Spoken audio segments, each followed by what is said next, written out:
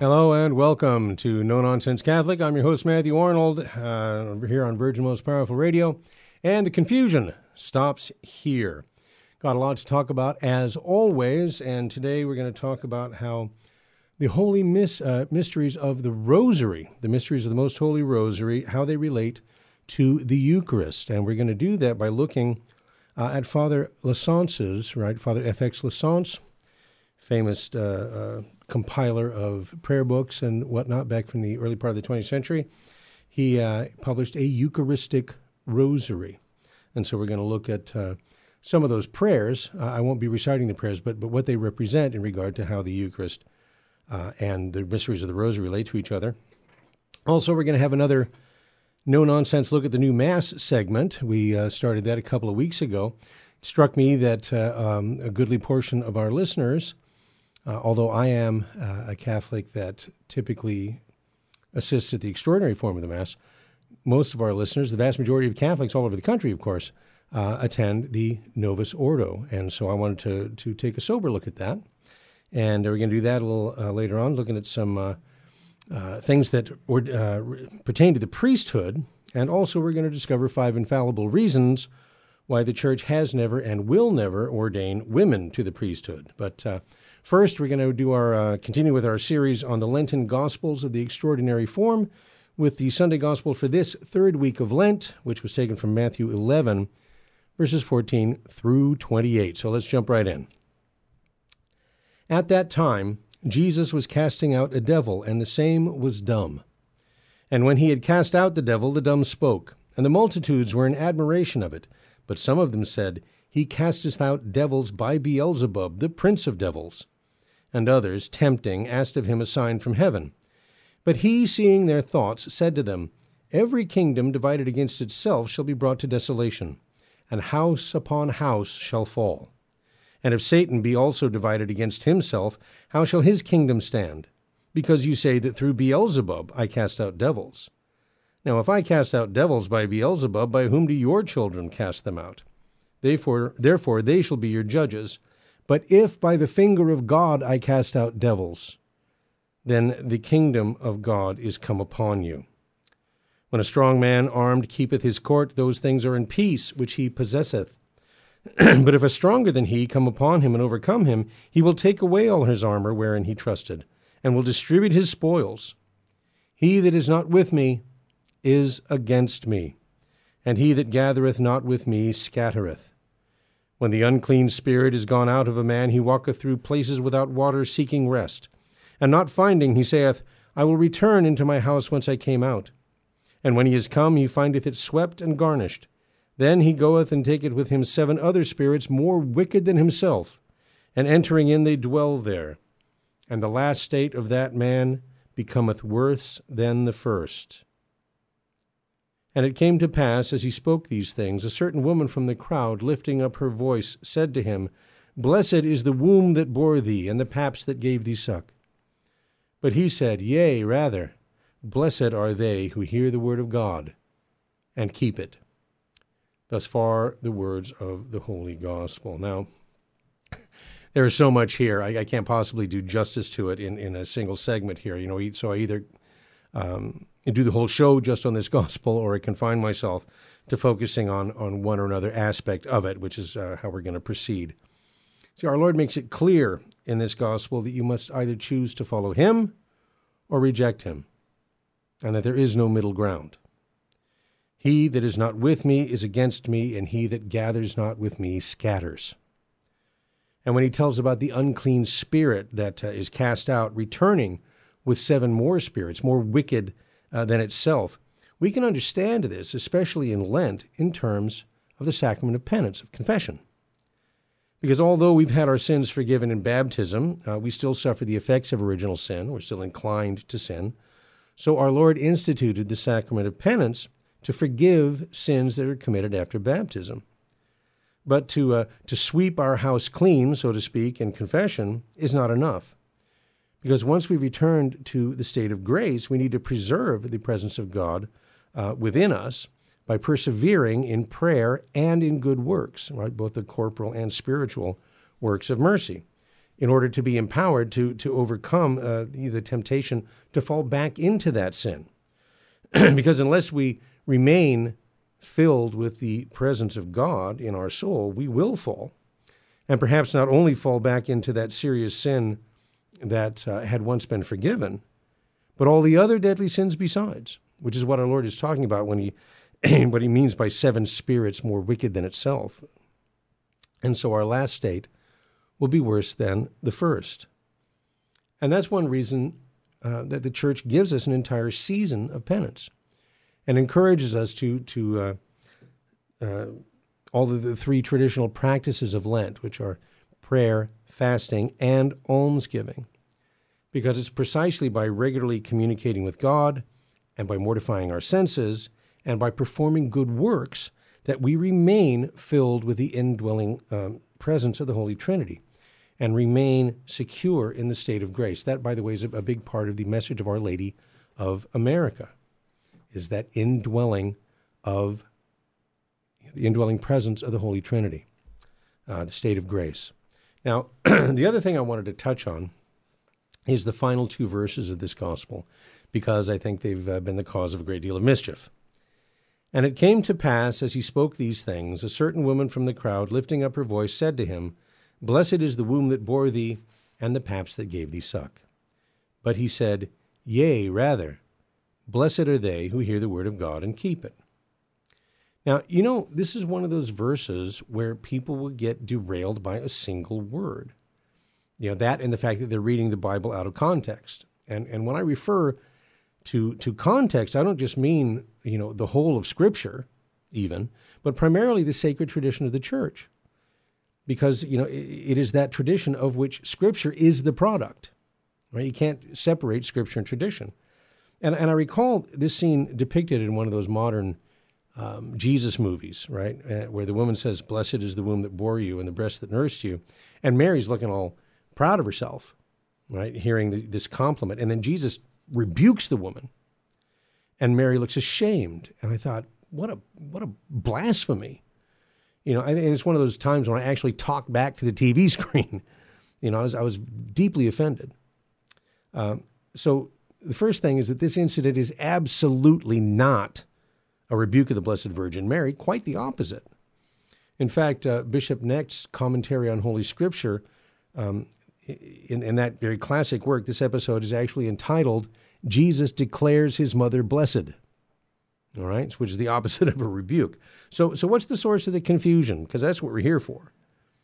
Well, it comes down really to a single word in English, and that word is rather. Because, like so many English words, rather has more than one meaning. It can mean on the contrary, as in I would, rather have this than that, which is how our separated brethren often choose to understand it in this verse. But it can also mean very or indeed, right? It's a rather hot day. Yes, indeed. And that's how our Lord is using it. And the way some of our fundamentalist friends see it, that woman calls Mary blessed, and Jesus replies rather, meaning on the contrary, only those are blessed who hear the word of God and keep it. As though that didn't pertain to his Holy Mother. But when you look at the Douay translation, there's another word there that helps us understand, and that word is yea. Right? Yea means yes. Right? The woman says, Blessed is the womb that bore thee and the paps that gave thee suck. And Jesus says, Yea, rather, blessed are they who hear the word of God and keep it. So his first word in reply to the woman is yes. Yea, rather, yes, indeed, blessed are they, etc. Now, the word yea is not there. I always go to the Latin Vulgate, and the word yea is not there, but it is implied. But because it's not, there, most of these modern translations render it, but he said, rather, blessed is the one who hears the word, which implies on the contrary. But in the Latin, it says, at ille dixit, but he said, quinimo beati, qui audiunt verbum Dei et custodiant illud. Rather blessed, are those who hear the word of God and keep it. Rather blessed, very blessed are those who hear the word of God and keep it. Now, one modern translation, the Contemporary English Version, which is an ecumenical translation done by the American Bible Society and, in modern English, they actually kind of get it better than most of the modern translations. It says, "While Jesus was still talking, a woman in the crowd spoke up. 'The woman who gave birth to you and nursed you is blessed.' Jesus replied, 'That's true. But the people who are really blessed are the ones who hear and obey God's message.'" Now, see, this at least recognizes that Jesus is agreeing with the woman, although in the footnotes for Luke 1, verse 28, it says, "That's true, but the people who are really blessed are the ones," etc. Or, "That's not true. The people who are really blessed are the ones," etc. So they hedge their bets, by providing both meanings of the word rather. So it brings us to the question, which interpretation is the correct one? Well, in the context of Luke's gospel, right? Context is the important thing. 10 chapters earlier, we read that Elizabeth, and the scripture says she's inspired by the Holy Spirit, says to Mary, "Blessed art thou that hast believed, because those things shall be accomplished that were spoken to thee by the Lord." And Mary replies, "My soul doth magnify the Lord," etc. "For behold, from henceforth all generations shall call me" what? "Blessed." So St. Luke presents Mary to us as the one that God the Holy Spirit declares blessed. And Mary also, by the inspiration of the Holy Spirit, prophesies that all generations will call her blessed. And then that woman calls her blessed, and the Son of God fulfills the prophecy by declaring her blessed, because she is the perfect example of the one who hears the word of God and keeps it, who said, "Be it done to me according to thy word," and who kept all these words and pondered them in her heart. And that's no nonsense. And we'll be right back with lots more when we return No Nonsense Catholic right here on Virgin Most Powerful.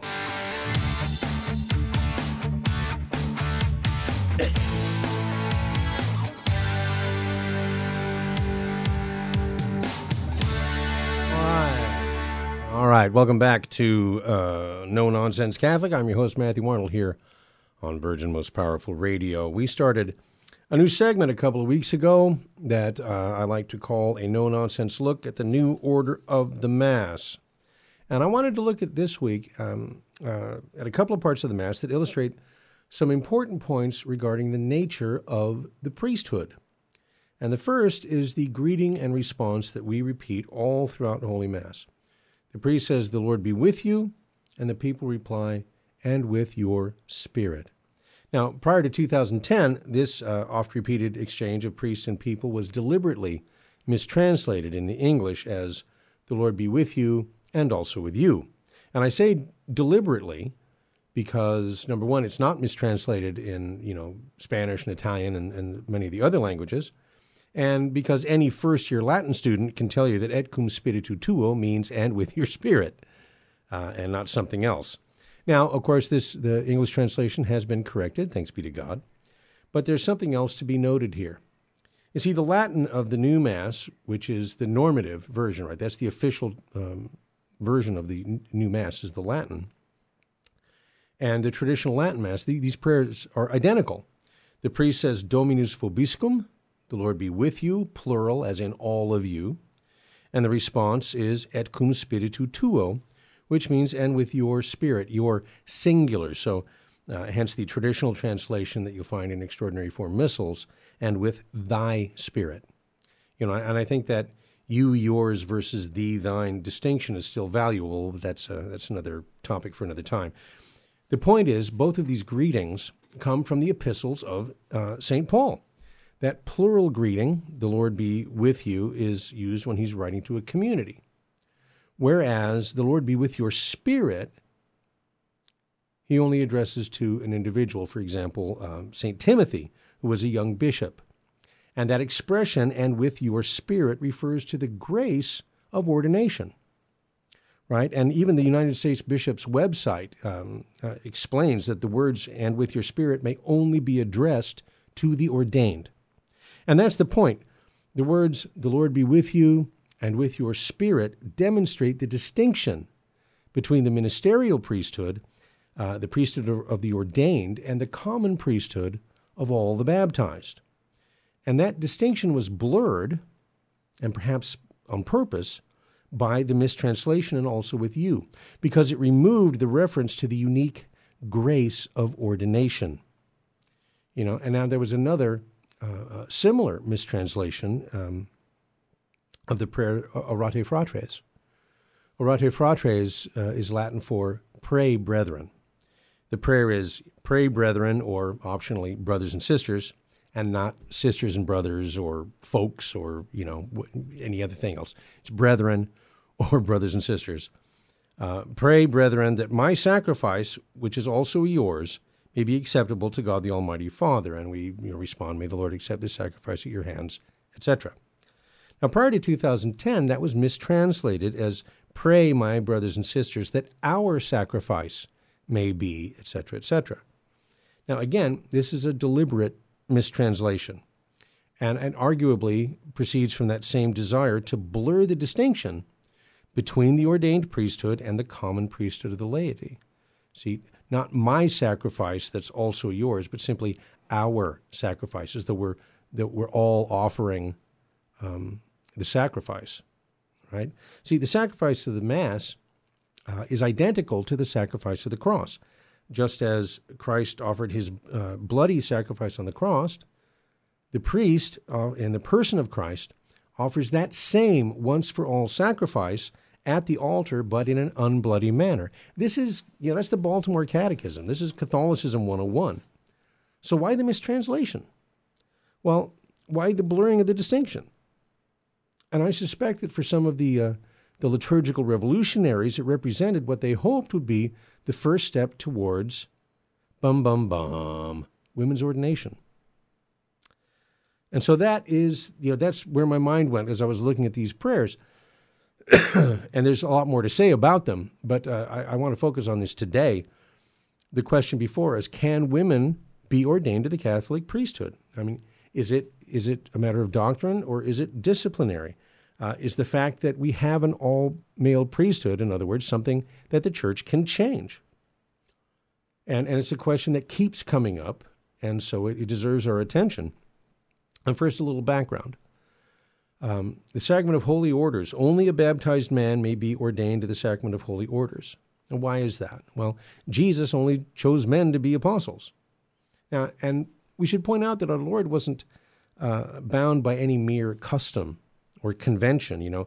All throughout his earthly ministry, he didn't hesitate to break with convention. And one great example is how scandalized the apostles were when he spoke to the Samaritan woman at the well. For a rabbi to speak to a Gentile woman, is verboten. But he broke with the custom. And when Jesus rose from the dead, all the way at the other end of his ministry, he first appears to Mary Magdalene, right? The scriptural appearances. And this is at a time when in Jewish culture, a woman could not give legal testimony, and yet our Lord appeared to her and called her to be the first witness to the resurrection, even to be the one who would bring the good news to the apostles. Right? So it's not that he's bound by, attitudes towards women from the first century. Also, after his ascension, we see that the Blessed Virgin Mary, of course, occupied a very privileged place in the early church. She was amongst those waiting for the Holy Spirit to descend, in the upper room at Pentecost. But when it came time to replace Judas, right, Mary Magdalene was not called to the College of Apostles. Not even the Blessed Virgin Mary was called to enter the college. The 12 chose Matthias because they continued Christ's practice of only choosing men, and then so did all of their successors down through the centuries. Sacraments, in order to be valid, must have proper matter and form, and the matter of holy orders is a baptized man. The teaching that priestly ordination is reserved to men alone is part of the deposit of faith. It is the constant tradition of the Church. And this is a fact that was reiterated by the Congregation for the Doctrine of the Faith under Cardinal Ratzinger. The Church can no more change this fact than she can, change any of the other sacraments. The Church has the authority to change the way in which we celebrate the sacraments, hence, the new Mass. But she cannot change the essential elements that were established by Christ. Because the sacraments were established by Christ, instituted by Christ to give grace. So the priest is a sign of the priesthood. And sacramental signs represent what they signify by a natural resemblance. Because of what he represents, the priest must be a sign that is recognizable, that the faithful can see and easily understand. When the priest acts in persona Christi, he takes on the role of Christ to the point of being his representative. And the priest is an icon of Christ. Think of baptism. Baptism washes away our sins, original sin and personal sin. And so the sign of baptism is water, because that's the natural way of washing, right? Same thing with the priest as an icon of Christ.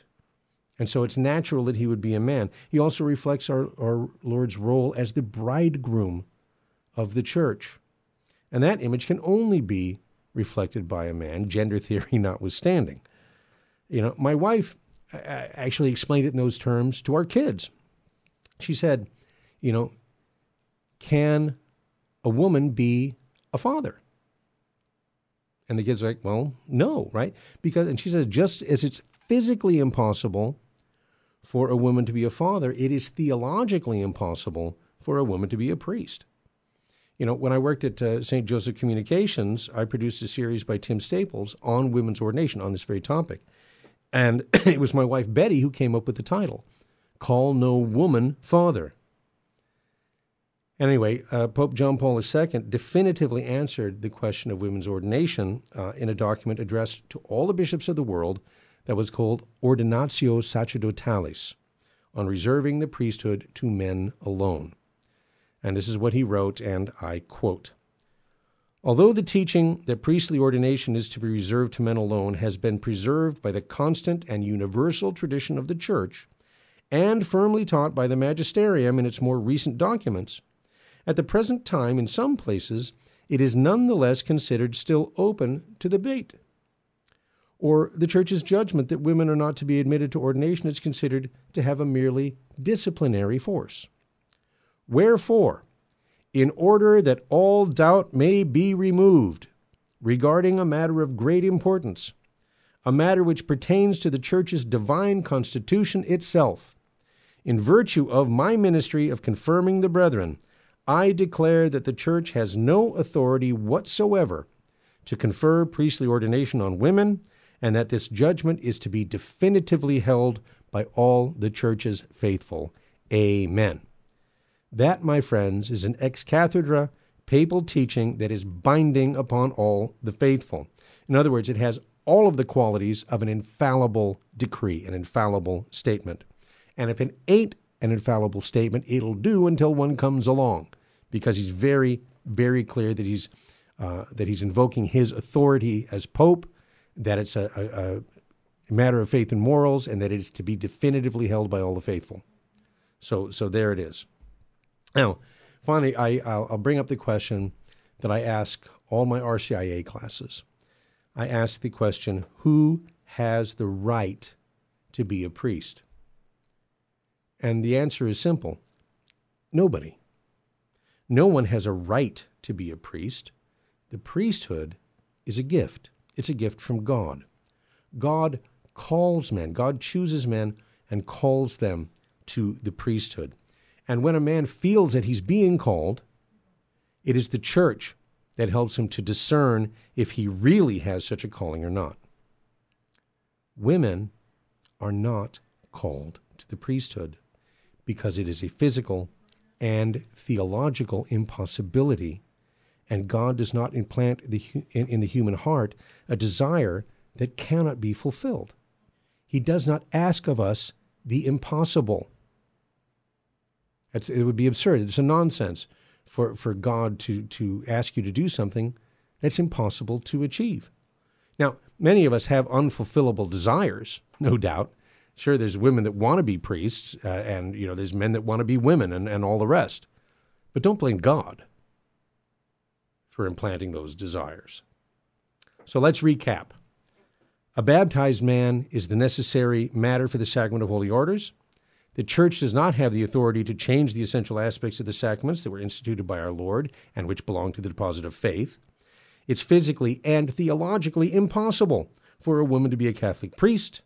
No one has the right to be a priest, and God does not call women to the priesthood And then finally, Roma locuta est, causa finita est. Rome has spoken. The matter is settled. And there you have it, 5 infallible reasons why the church does not and will never ordain women to the priesthood. And that's no nonsense. Back with the Eucharistic Rosary and more when No Nonsense Catholic returns right after this.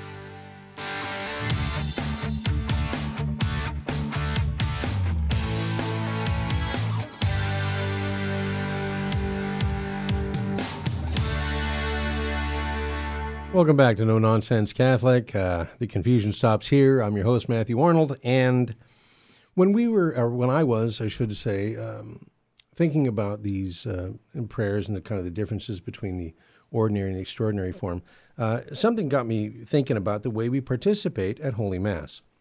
Because, like in the olden days, it was very common for devout Catholics to assist at Mass in other ways than simply joining in the responses of the altar boys or even following along with the prayers in a hand missal. In fact, that was practically impossible for the average Catholic for the centuries and centuries before the invention of the printing press.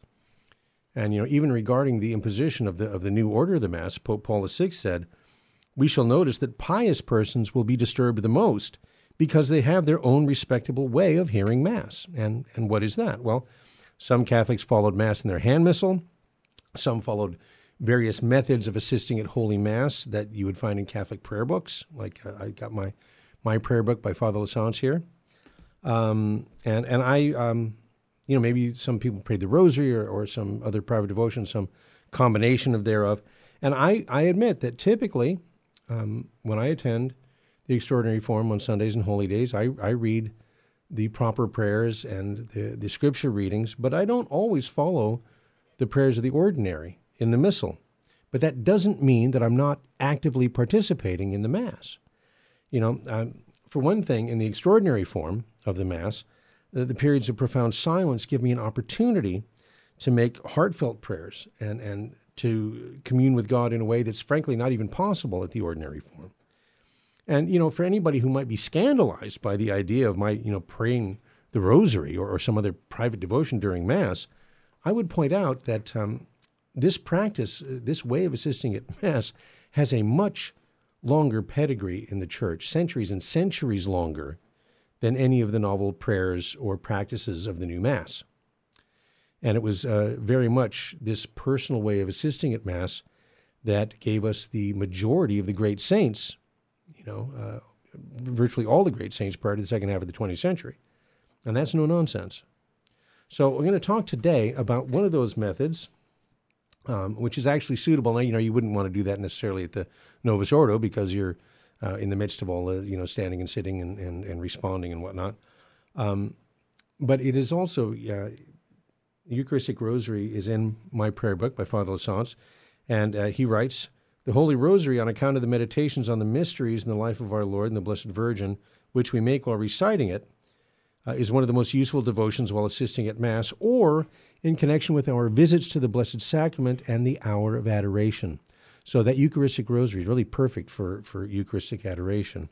And he says that if you persevere in this pious practice, you will increase daily in love of Jesus Christ and in imitation of the virtues of the Holy Family, Jesus, Mary, and Joseph. And once again, that is one of the things that was emphasized in the messages of Our Lady of America that just last year were approved for private devotion by Catholics, that we imitate the virtues of the Holy Family. And that's also just another thing. It's when Mary comes and speaks to someone, that those messages are never any new teaching. It's never anything revolutionary. It's always restoration. It's a restoration of some old truth that maybe we've lost sight of.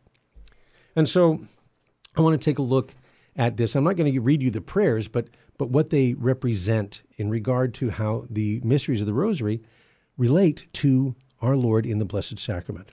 So we'll start with the first of the joyful mysteries, which is the Annunciation. God, the Son, was born of the Father from all eternity. And filled with this incomprehensible love for us, he became man in the womb of the Blessed Virgin Mary through the power of the Holy Ghost, humbling himself to the degree of taking the form of a saint. Scripture says, being in the form of God, He thought it not robbery to be equal with God, but emptied himself, taking the form of a servant, being made in the likeness of man, and in habit found as a man. He humbled himself, becoming obedient unto death, even the death of the cross. Now that same love inspired him to perpetuate in the Eucharist this mystery of love, even to expand on it by becoming food for our souls. And that's a matter. It's going to take you a good 10 Hail Marys to contemplate that. And as you do, as we consider that mystery, as we contemplate, we beg of Christ through the intercession of his Holy Mother, a deep and heartfelt humility, right? Because certainly humility is a quality not only that our Lord had on earth, but that he still exercises present in the Blessed Sacrament. Now, the second joyful mystery is the Visitation. And in this mystery, we contemplate how our divine Savior, still in the womb of Mary, breathes forth sanctity into John the Baptist and on the whole household of Elizabeth. It's in Luke 1:41, where it says, "And it came to pass that when Elizabeth heard the salutation of Mary, the infant leaped in her womb, and she was filled with the Holy Ghost." And in a similar way, from the tabernacle, wherein his presence dwells, Jesus spreads throughout the church over the whole world the influence of his grace and love.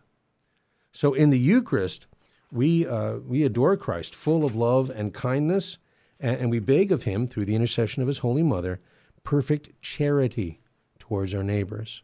So you notice the way Father Lassance arranges this, not only do you see the relationship between the mystery and our Lord in the Holy Eucharist, but also the virtue that the mystery is prayed in hopes of attaining. That we're trying to grow in holiness and to attain these specific virtues that are attached here, and it all ties together.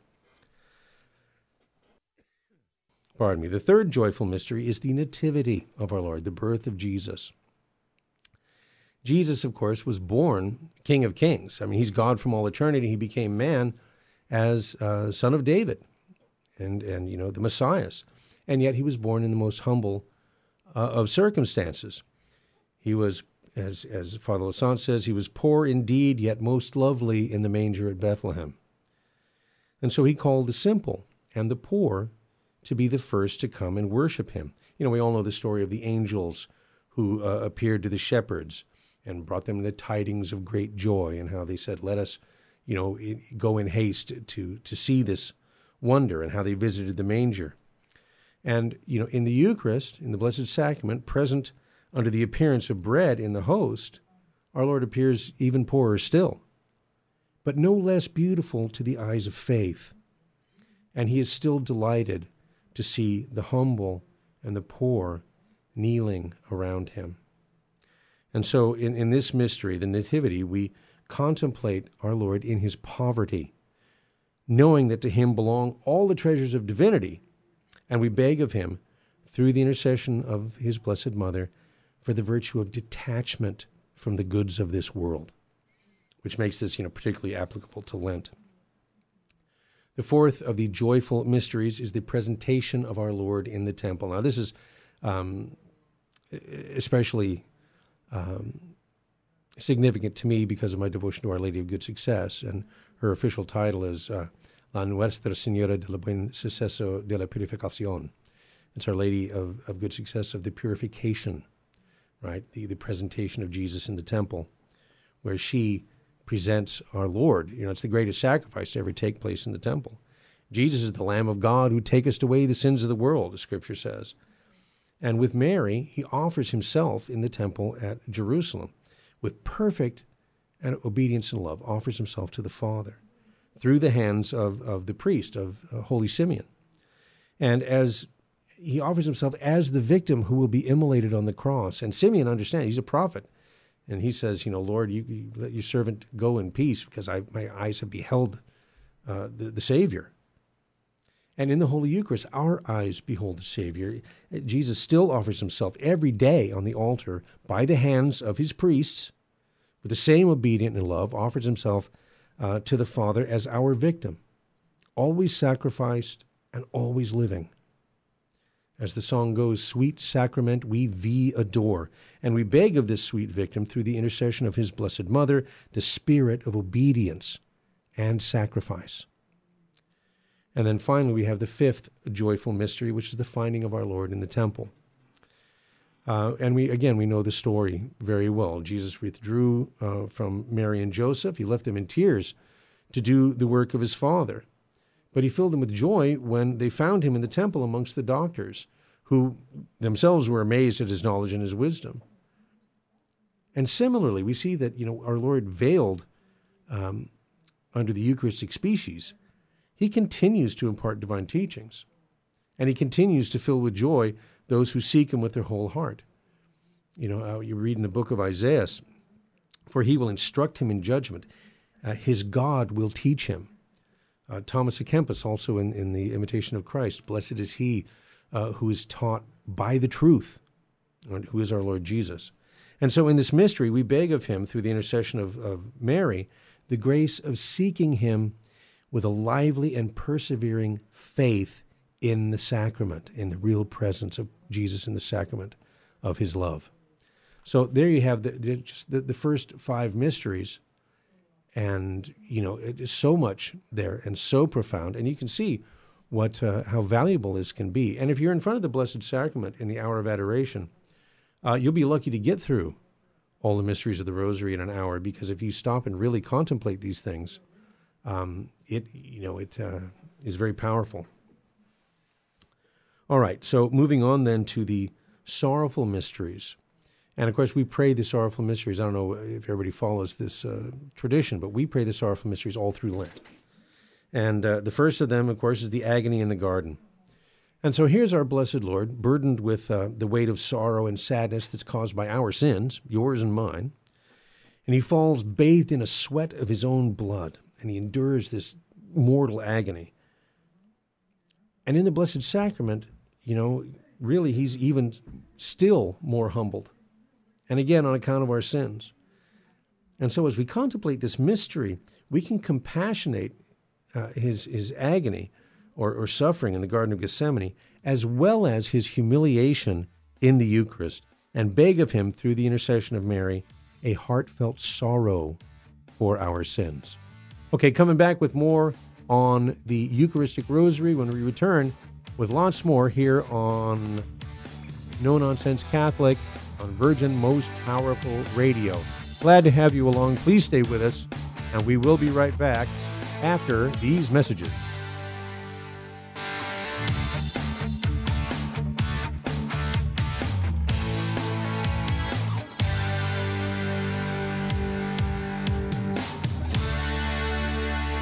Okay, we're going to see how much of the Eucharistic Rosary that we can get through before the end of the program, picking up with the second sorrowful mystery, which is the scourging at the pillar. Our good Jesus was scourged. He's covered with wounds. Bishop Sheen described it as his flesh hanging about his body like purple rags. If you've seen the Passion of the Christ, you have some idea of how brutal his scourging was. And why endure this torture of his completely innocent flesh? And it's because of, tradition tells us it's because of these sins committed by men against the virtue of purity, specifically. And in the Blessed Sacrament, impure hearts continue to insult him by sacrilegious communion. And sadly, it may be the case that many Catholics have never even heard the words of St. Paul from 1 Corinthians 11, because it was deleted from the Novus Ordo cycle of readings. But in 1 Corinthians 11, 26 through 29, St. Paul says, "For as often as you shall eat this bread and drink the chalice, you shall show the death of the Lord until he come. Therefore, whosoever shall eat this bread or drink the chalice of the Lord unworthily shall be guilty of the body and blood of the Lord. But let a man prove himself, and so let him eat of that bread and drink of the chalice. For he that eateth and drinketh unworthily eateth and drinketh judgment to himself, not discerning the body of the Lord." Like I say, these words were deliberately deleted from the post-Vatican II cycle of readings, and so, this meditation on sacrilegious communion might seem, offensive to some Catholics, but if that's the case, then it's all the more reason to contemplate how the bloody victim who was scourged at the pillar is the patient victim who is abused in the sacrament. And we beg of him, through the intercession of Mary, the grace of mortifying our senses. Right? Again, an important thing for Lent. The third sorrowful mystery is the crowning with thorns. And here we contemplate the King of Glory, crowned with thorns and proclaimed in derision King of the Jews by the brutal soldiers who, savagely, they struck him and they spat on his holy face. And he falls victim to our sins of pride. And in the Blessed Sacrament, he continues to bear a crown of shame made up the acts of irreverence and contempt and hypocrisy and vanity committed by Catholics in the very sanctuary. And so we beg of him, who is our loving King, overwhelmed with insults both in his passion and in the sacred host, through the intercession of his Holy Mother, we ask the grace of mortifying our self-love. Somebody once said that the one sin is selfishness and the one virtue is love, and there you have the foundation of all the philosophy and theology of the ages. And there's some truth in that. The fourth sorrowful mystery is the carrying of the cross. Nothing could alter the meekness and the patience with which Jesus carried the cross. Not curses, not blasphemies, outrages, ill treatment, not anguish of heart over these unimaginable sufferings.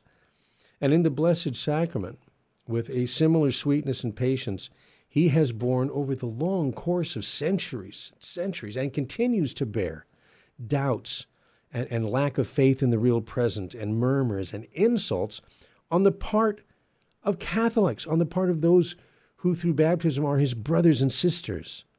And so in this mystery, we contemplate Jesus carrying the cross with love, carrying the cross prepared for him by the Father to make up for our sins, and beg of him, through the intercession of the Blessed Virgin, patience in the trials of our life.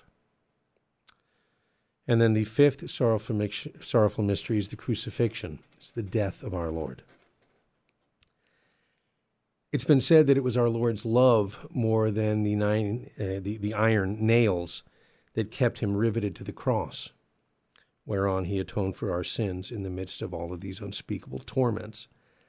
And today we find him riveted by the same love in the sacrament of the altar, continuing his sacrifice to the end of the world in order to apply the fruits of that suffering to us. He has been rightly called, you look at these older books of piety, and you'll often see Jesus in the Blessed Sacrament referred to as the prisoner of the tabernacle, because his presence remains there waiting for you and for me. So in this mystery, we contemplate the Lamb of God perpetually immolated for us, right? Always being sacrificed all around the world, all around the clock, and beg of him, through the intercession of Mary, that he would grant us such a hatred of sin that we would prefer death to the staining of our soul. It's like Blanche of Castile, the mother of King St. Louis IX of France. She told him when he was still just a boy, "I would rather see you dead at my feet than commit a mortal sin." The sorrowful mysteries can be pretty harrowing if you contemplate what Jesus really suffered for us and what he continues to do for us in the Blessed Sacrament. That he promised, "I'll be with you all days," and he keeps this promise by being present in the Holy Eucharist. And I think that's why it's a traditional custom to pray the sorrowful mysteries every day of Lent. But that actually, it can't, like I say, it can be harrowing, but it helps to make the joy of Easter complete when we finally return to praying the glorious mysteries. So the first glorious mystery, of course, the resurrection. And Christ comes from the tomb in glory. He's victorious over sin and over all the infernal powers. And henceforth, sufferings and death have lost their dominion over his glorious humanity. And what a consolation for us to know that even when he's confined to the humble conditions of his presence in the Holy Eucharist, he's still in full possession of the life and the joy and the glory of his resurrection. It is the resurrected Lord that we receive in Holy Communion and whom we adore in the Blessed Sacrament. And so, in this mystery, we contemplate the immortal King of Ages, the eternal King. We beg of him, through the intercession of his Holy Mother, a lively and loving faith in the real presence of Christ in the Blessed Sacrament. The second glorious mystery is the Ascension, right? And in this mystery, the triumph of Christ has reached its perfection. By raising himself up to heaven through his own almighty power, he takes possession of his kingdom, and he's seated at the right hand of the Father to be forever the joy of the angels and the saints in heaven. And yet every day, without leaving that heavenly throne, he becomes present on our altars under the appearance of bread and wine to bring us a foretaste of that heavenly beatitude. Like Scott Hahn says, that Mass is where heaven and earth meet. And Jesus then is the delight of pure souls. And as we contemplate this mystery, we beg of him through the intercession of Mary, the ardent desire of possessing him here and now under the Eucharistic veils in order to possess him forever in heaven in his glory. The third glorious mystery is the descent of the Holy Ghost, right? Our Lord has scarcely just 9 days entered into the glory of the right hand of the Father when he demonstrates his kindness, his generosity to us by sending the Holy Spirit, along with his many and various gifts, to this newly formed and growing church. From the Eucharist, where he set up his throne of love, he imparts to souls the spirit of life and strength, as he did from heaven, on Pentecost. He does from the Blessed Sacrament in the tabernacle and in communion. And so we beg him through the intercession of the Blessed Virgin an ardent desire, we pray, I've lost my place here, we contemplate the King of Heaven, who's also the King in the Eucharist, right? He imparts to us the spirit of life and strength, and through the intercession of his Holy Mother, we ask for fidelity to grace in order to reap the fruits of produced in our souls by the gifts of the Holy Spirit. And the last two, of course, mysteries are about Mary. The fourth glorious mystery is the Assumption of the Blessed Virgin. And there's some debate over whether or not the Blessed Virgin tasted death before her Assumption. Pius XII kind of just skirted the issue in his proclamation of the dogma. But in Europe in the Middle Ages, this mystery was generally called the Dormition of Mary. And dormition means falling asleep, right? That being the New Testament euphemism for death. And I believe that as Mary experienced everything in our Lord's life in an exceeding degree, that she also experienced death and resurrection. In any case, we know that Jesus would not leave his Blessed Mother here below, and amidst the transports of an ineffable communion, he took her soul from the land of exile. But her virginal body, like that of her divine Son, must not know corruption, right? It's prophesied by the psalmist, thou wilt not give thy Holy One to see corruption. And so he raised her from the dead, and brilliant as the sun, brought her on angels' wings to the seat of eternal glory. Jesus is our resurrection and life. And through the intercession of his Holy Mother, we pray that we can die in the arms of her who is also our mother, and having received the pledge of our glorious resurrection in a sincere and worthy communion, right? That we will not die unprovided. And then finally, the fifth glorious mystery is the coronation of the Blessed Virgin in heaven. As the divine Son of Mary, and in order to make his Blessed Mother a partaker of his own glory, our Lord and the Father crowned her Queen of heaven and earth and appointed her as our advocate for the living channel of his graces. St. Bernard said that whoever loves Mary honors God. Whoever serves Mary pleases God. Whoever invokes her holy name with a pure heart will infallibly receive the object of his petition. According to St. Bernard, from the Eucharist, not less from heaven, Jesus wills that every grace we receive shall come to us through the hands of Mary. And so in this final mystery of the Eucharistic Rosary, we contemplate Jesus in his unspeakable glory, of which he made his mother a partaker, that she partakes of that glory with him. And we beg of him, through her intercession, a great confidence in the powerful protection and great sincerity in imitating the virtues of Mary. in particular her purity, humility, and fidelity to grace. And once again, part of the message given to Sister Mary Ephraim by Our Lady of America, and just approved last year for our private devotion. And so we ask the intercession of Our Lady of America, Our Lady Queen of the Rosary, pray for us. Virgin Most Powerful, pray for us. And I'll let you know, if you're interested, you can find the Eucharistic Rosary in its book. It's called My Prayer Book. It's compiled by Father Lassance. It's available from various publishers in different editions.